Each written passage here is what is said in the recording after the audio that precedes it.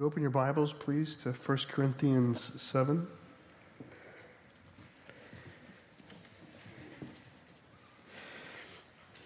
And while you do,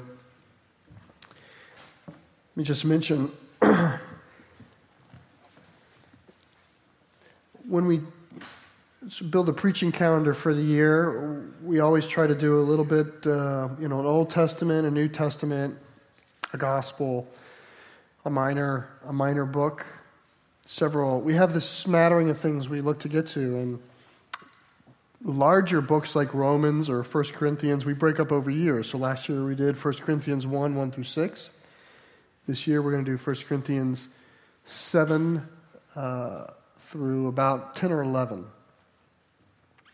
I'm saying all of this because we're starting a series in a chapter about marriage and sex. It's just like right off the bat. I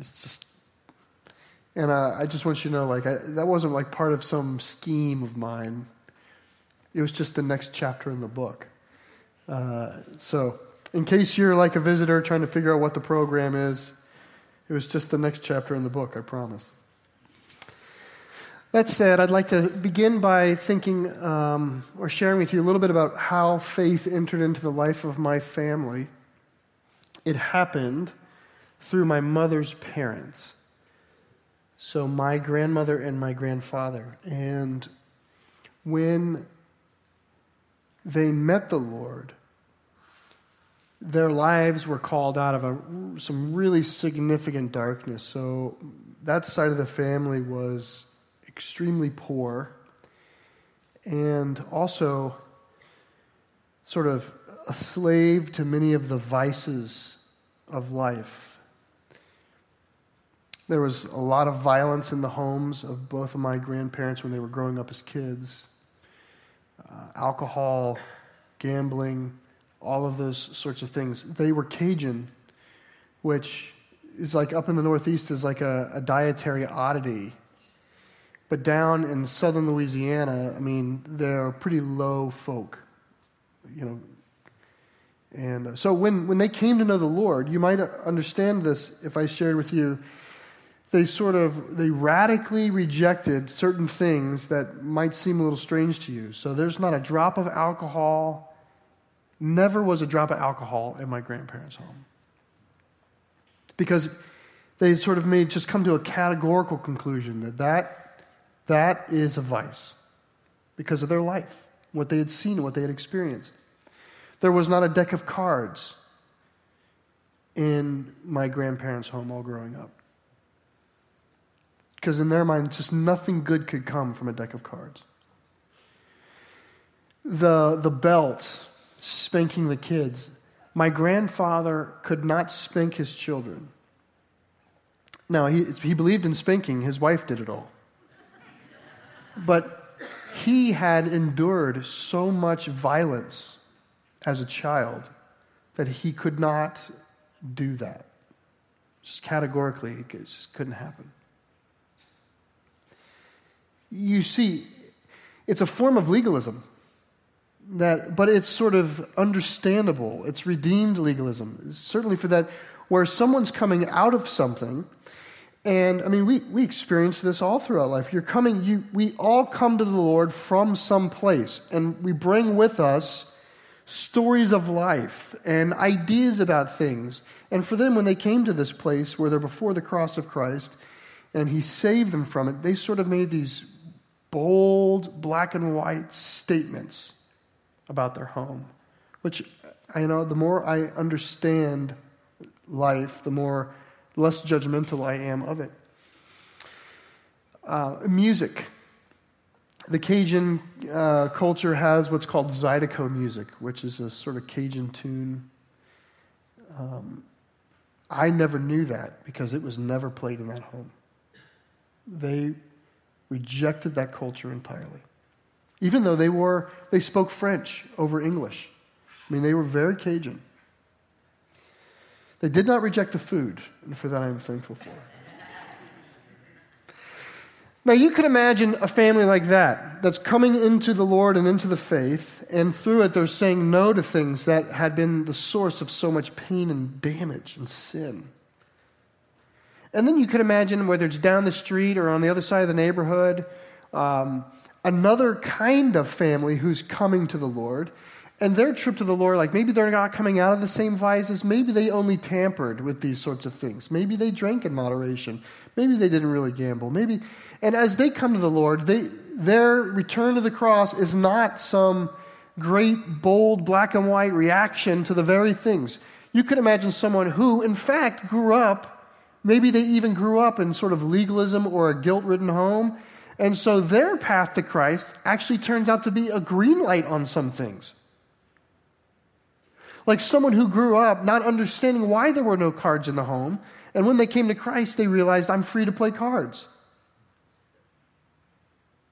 The opposite reaction, coming in the same direction. You could imagine that both of those families could, in fact, in a really good church, both have it. They could both be there in a good church. One who's rejecting just as categorically sinful certain things, and others who may even be receiving those very same things as part of their liberation in the Lord. That is Corinth. Okay, Corinth was like the sin city of the time. It was known in antiquity of being just a place of vice. In the city, and certainly in the church, there's a strong, liberated sense of self. There's very individualistic notions of personhood that seem to be surfacing in this. And in the church of Corinth, you would imagine it's a miracle that you would even think a church could be in Corinth. But what actually ends up happening is not only is there a church in Corinth, but it actually takes deep root and grows significantly. It's a miracle of miracles. But it's a messy, energetic, self-contradictory fellowship of people who are coming out of massive vice, and others who are not that sensitized to the vice, so they're still traveling among things without being convicted by the Holy Spirit. And they're all sort of in the same room.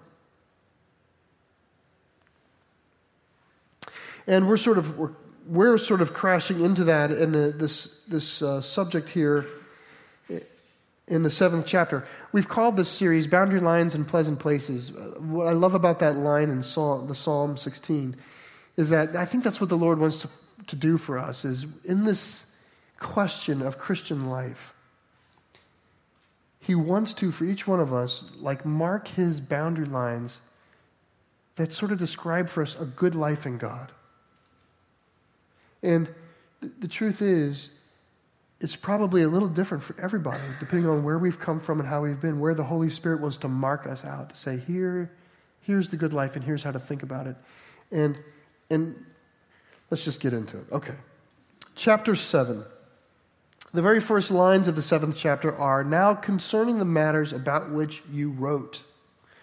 So we know there was a letter. We actually know there have been several letters from other parts of the Bible. So 1 Corinthians is not the first letter Paul wrote. It's the first chronological letter of the two that we have. So it came before 2 Corinthians, but there could have been a bunch of other letters. And there was at least one other letter. And here is a letter that he received. So they're writing him with a question. Now, the Greek in this section of the letter is just loose enough to give just enough ambiguity that people can form an opinion about what he's saying and then bring it and maybe try to force something in. So some of your translations may read very differently from what I'm going to read, but they're not equally right, okay? There is a better translation, and the ESV gets it just about right. This is what I have. I have in the first verse, now concerning the matters about which you wrote, and then I have a colon, which, by the way, is not in the Greek. This is a translational decision. And then I have a quotation mark, which is another translational decision. In other words, the translators think that Paul is kind of quoting the matter at hand. This statement, it is good for a man not to have sexual relations with a woman. This is the topic. Somehow, in some way, this idea has arisen that it's good, and Paul may have even said this at some point in time in a certain context, but the idea here is that it is objectively good for a man not to, let's just say, not to have sex, to be celibate. Okay? Now, some of you might have in your translation, it's good for a man not to marry. That is incorrect. That's not what it says. So this idea of it's good for a man not to have sexual relations, some of you might have touch. That's actually the literal. That phrase always means, in every Greek text we've ever found over 600 years, in and out of the Bible, it always means sexual relations. Never means marriage. Okay.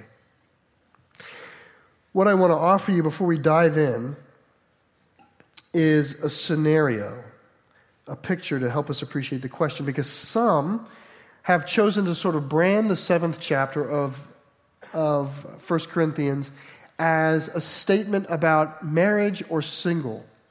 Is it better to be married? Is it better to be single? And they're going to say, Paul's sort of going to tout the virtues of being single and also give the concession of marriage to those who can't manage to be single. Okay? That's what some will say in a traditional view.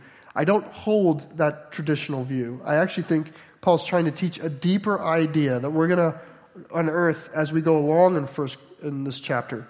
But let me offer you a scenario that helps to begin to build a picture.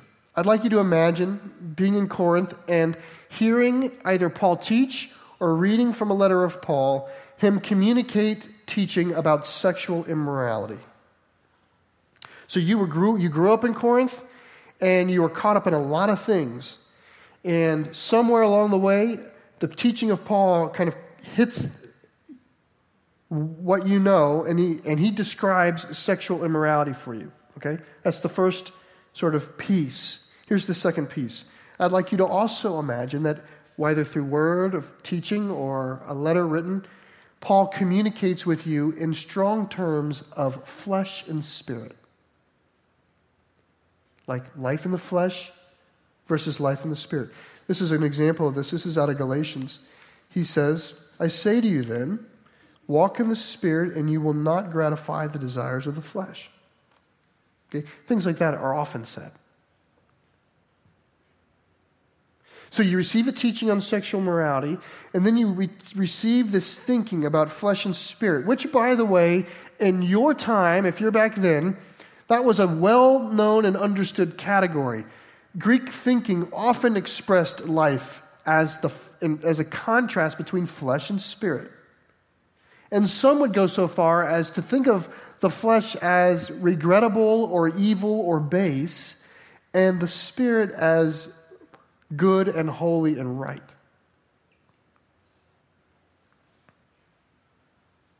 In fact, we can think of this. I'll return. I mentioned John chapter 1 earlier this morning. Notice what Paul does. To someone who would think the flesh is evil, notice what he does when he says, in the beginning was the Word, and the Word was with God, and the Word was God.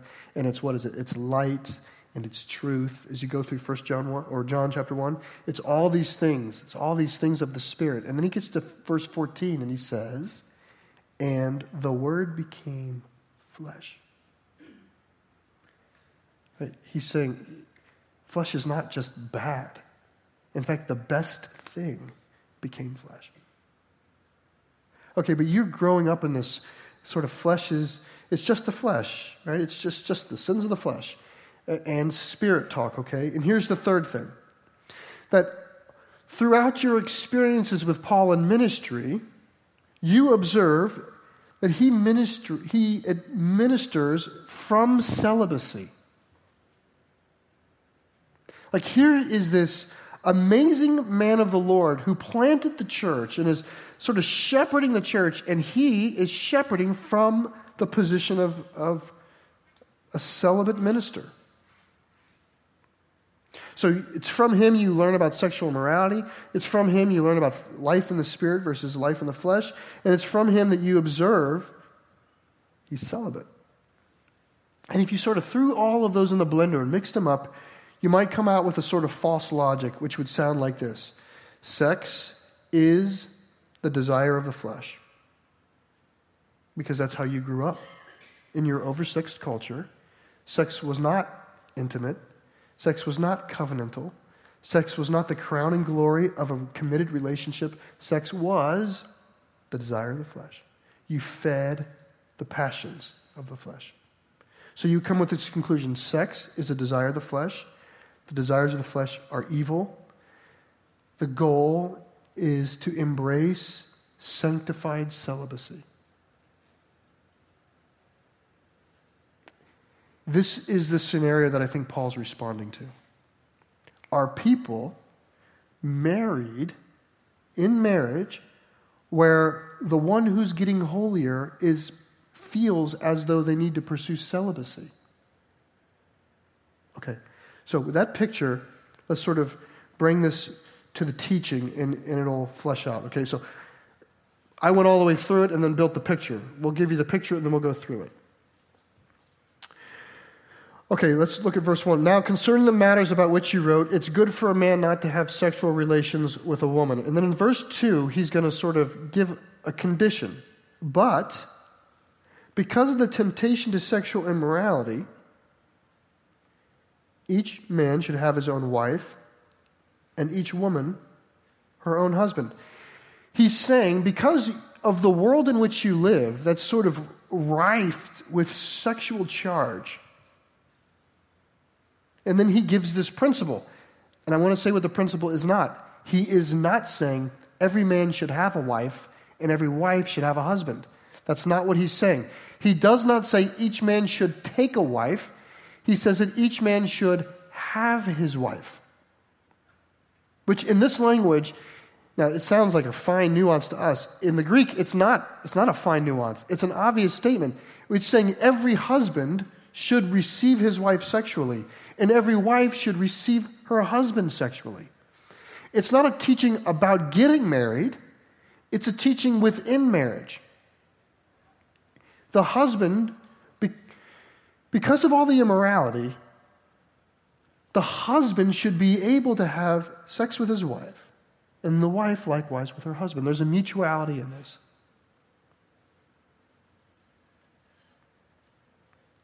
I'll show you another mutuality here. Look at verse 3. It's the same idea, just said again, emphasized. The husband should give to his wife her conjugal rights, likewise the wife to her husband. It's a theology of giving, not taking, by the way. It doesn't say the husband should take from his wife his conjugal rights, and likewise the wife should take from her husband her conjugal rights. It doesn't say that. It says give. In my own marriage, because I'm biblically trained, I manipulate with Scripture. And so I have said to my wife, you know, your body's not your own. Which, by the way, doesn't work, so don't do it. And, by the way, it's a violation of the principle here. I'm taking. I'm not giving. Okay? There's nothing in this Scripture, nothing in this teaching that leans or infers towards coercive or abusive taking. It is about free giving. Actually, the teaching is deeper and more challenging than taking. It's harder to be a giver than it is to be a taker. We're naturally takers. And I just want you to feel like we're not that far away from the gospel here, okay? The gospel of Jesus Christ is sort of, it seeps into the soil of the text.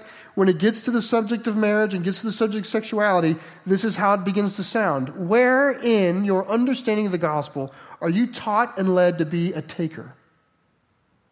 To take what's rightfully yours, to mark something out and grab it and seize it.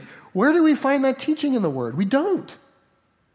But where do we find in the teachings that are right close to the cross of Jesus Christ admonitions and encouragements to give to one another, to bear one another's burdens, right? The things we take are the weights of people on our own shoulders. Here, let me take that from you. We are givers. If someone asks you to walk 1 mile, how far do you walk with them? 2. If someone strikes you in one cheek, what do? You turn the other. If someone steals something from you, what do? You offer them more. Right? There is a deep, deep biblical ethic that the people of God are free enough to give. And you find it here. Give to your spouse.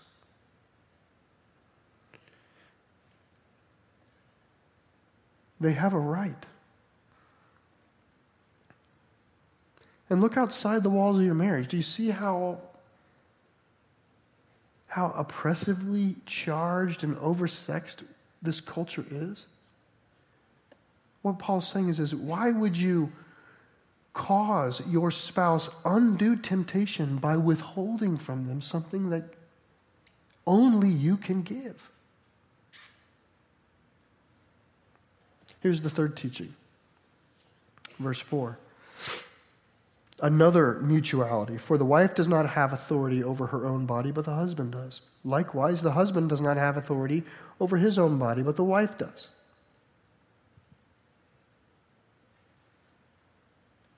Sexual submission to one another. You possess each other. Just to return to this scenario here, right? Paul is saying your pursuit of holiness through chastity in marriage is confusing the marital union. That's what he's saying to them, especially in a sexually charged culture. You might even say this, that if one were to pursue chastity inside of marriage under the guise of holiness, you might even suggest that this pursuit of holiness is serving as an accomplice towards sexual immorality in the other person. A subtle, unknowing accomplice.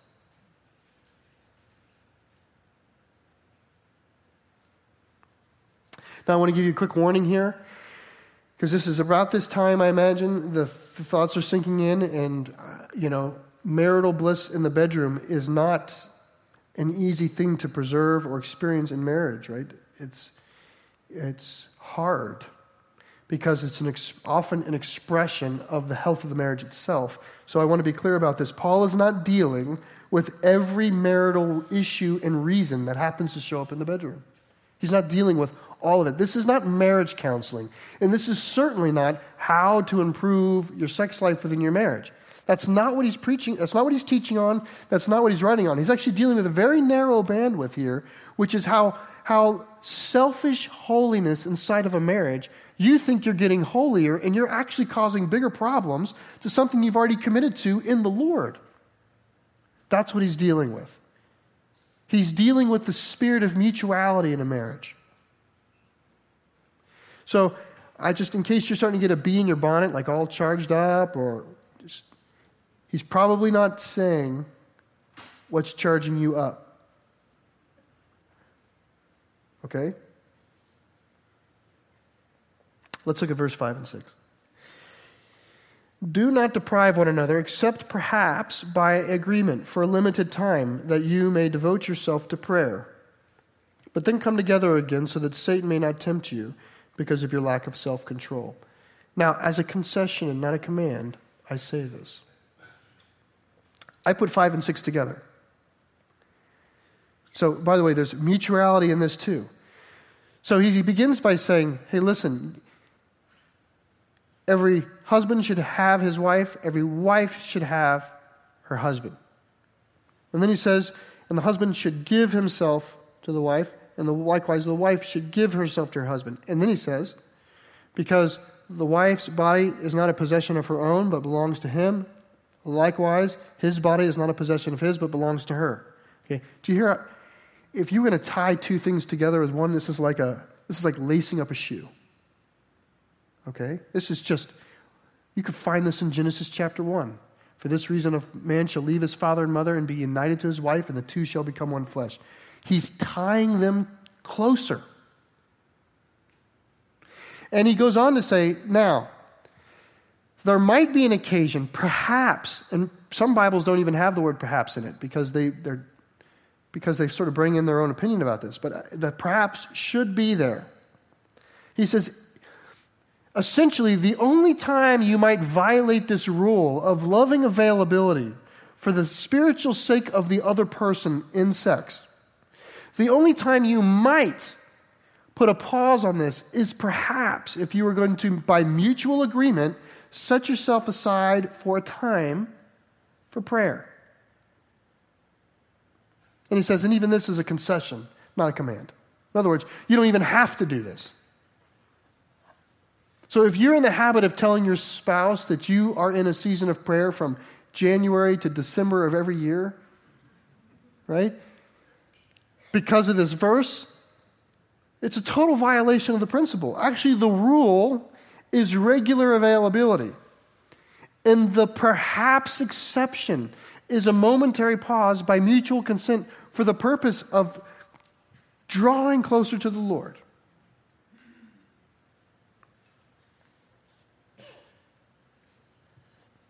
Verse 7.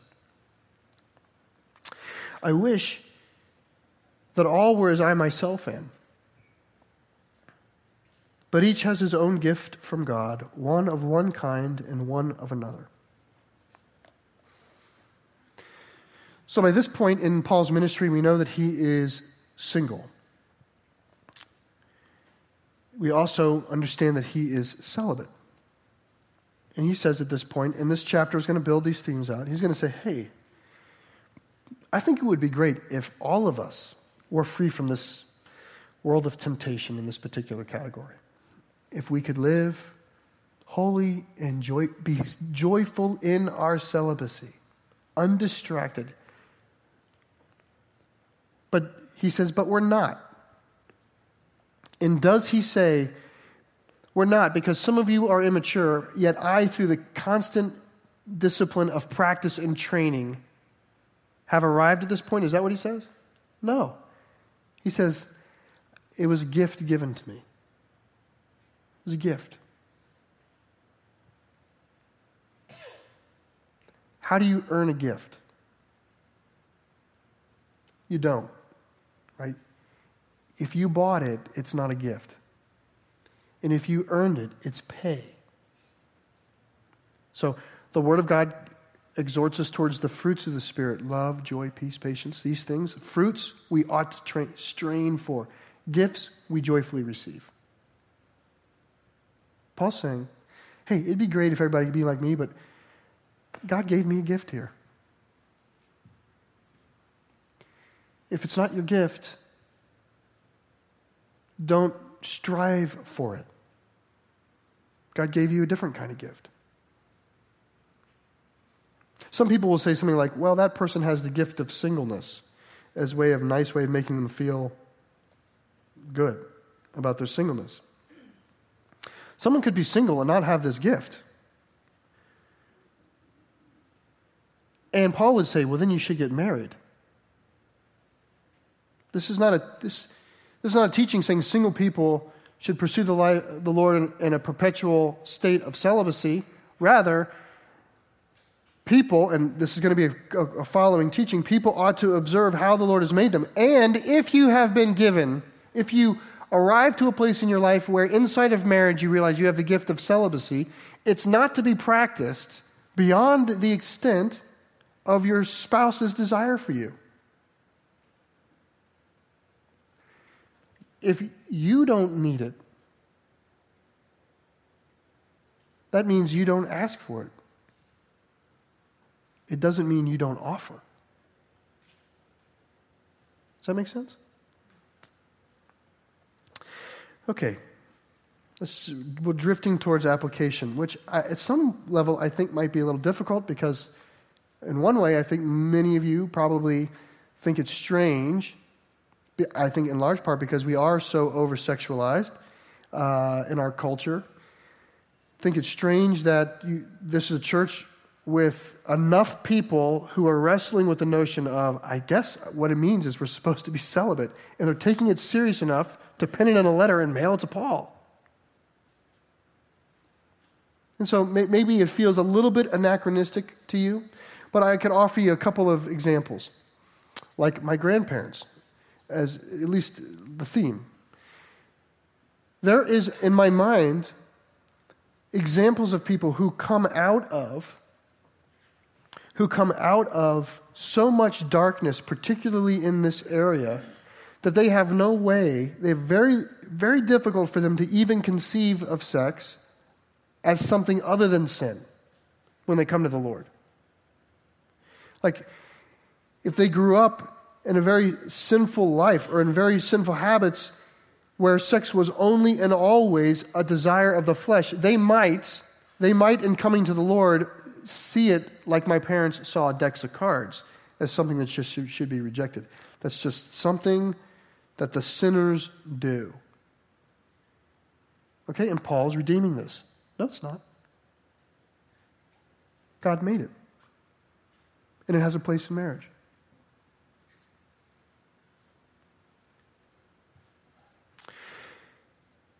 Likewise, I think another way of balancing this teaching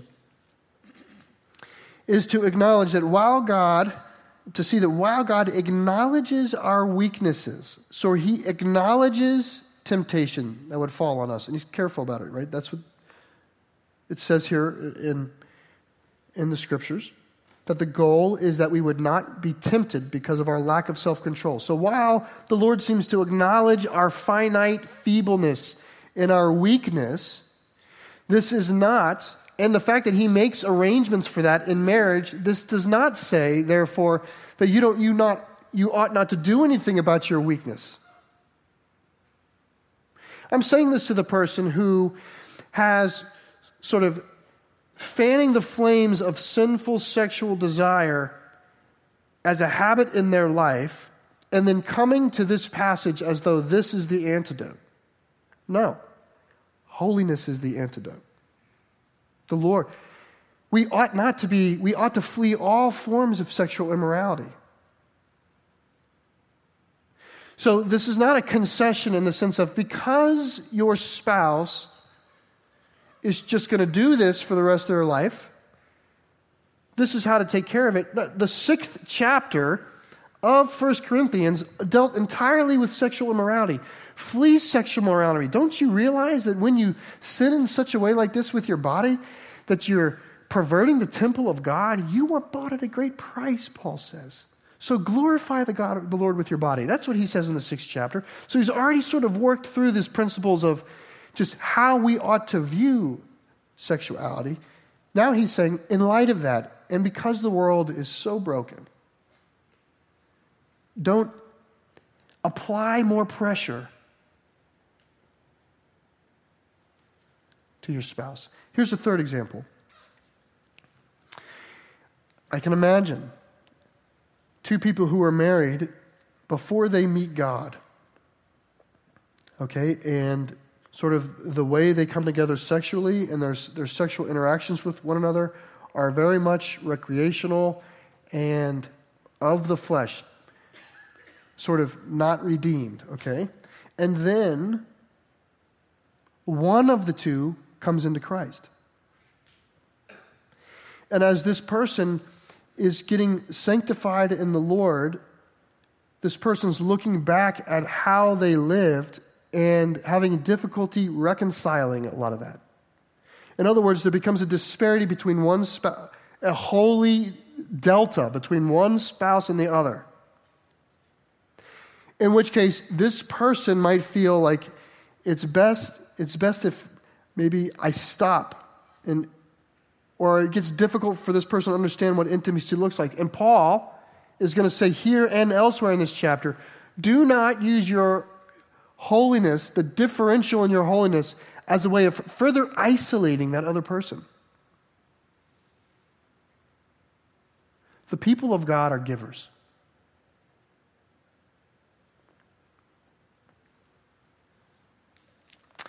I'll close with this thought. I just want to end close to the cross. I think of how, I know we're talking about sexuality in the bedroom, which doesn't feel like it's right at the cross. It feels like it's a lot more intimate. But there's things that show up here that I find most true about Christ. Like, for example, the way the Lord sympathizes with our weakness. The way the Lord observes how your life really is. And at the same time, never lets go of perfect righteousness. This is a passage out of Hebrews that comes to mind. It says, "For we do not have a high priest who's unable to sympathize with our weaknesses, but one who in every respect has been tempted as we are, yet without sin." That's Jesus. What I find in my own life, in my own humanity, is when I am sympathetic with someone's weakness, I have a hard time holding on to righteousness, like the righteous truth. I just want to sort of make exceptions for their life. That's natural of the human, is the more sympathetic we are with someone's weakness, the more compassionate we are. It's hard for us to hold on to the perfect righteous standard. Likewise, I find that when I do hold on to the perfect righteous standard, it's difficult for me to be compassionate. But here's Jesus, who at the very same moment has come and knows exactly what it is like to be like us, exactly what it's like to experience temptation in just the ways that we have, and yet he was perfect, and he doesn't let go of that. And what God's putting forth in marriage here is marriage is a place where, despite our weaknesses and despite some of the way the world is around us, it's a place where true intimacy can come and be enjoyed, so long as this person sees themselves as a gift to the other, and this person sees himself as a gift to the other.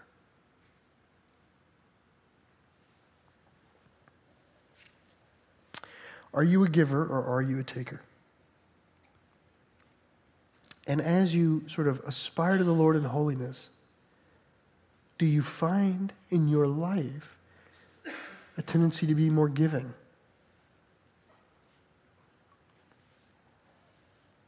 Let's pray. Lord, as we begin your deeper thoughts, we begin in such an abrupt place. But we pray in faith, Lord, that someone here needs to wrestle with this.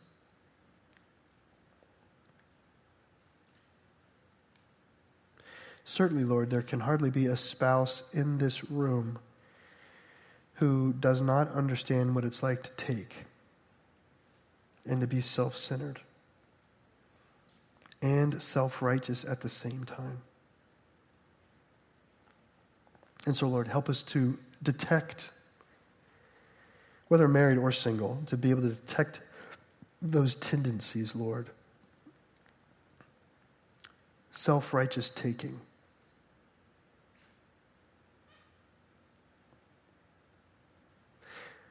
But in particular, Lord, we do pray that in the marriage unions in this church, that you would work a way out that would tighten their union through their sexuality. You made us to be together, Lord. And so certainly you understand it fully. And you're on our side. And so we pray this, Lord, in Jesus' name. Amen.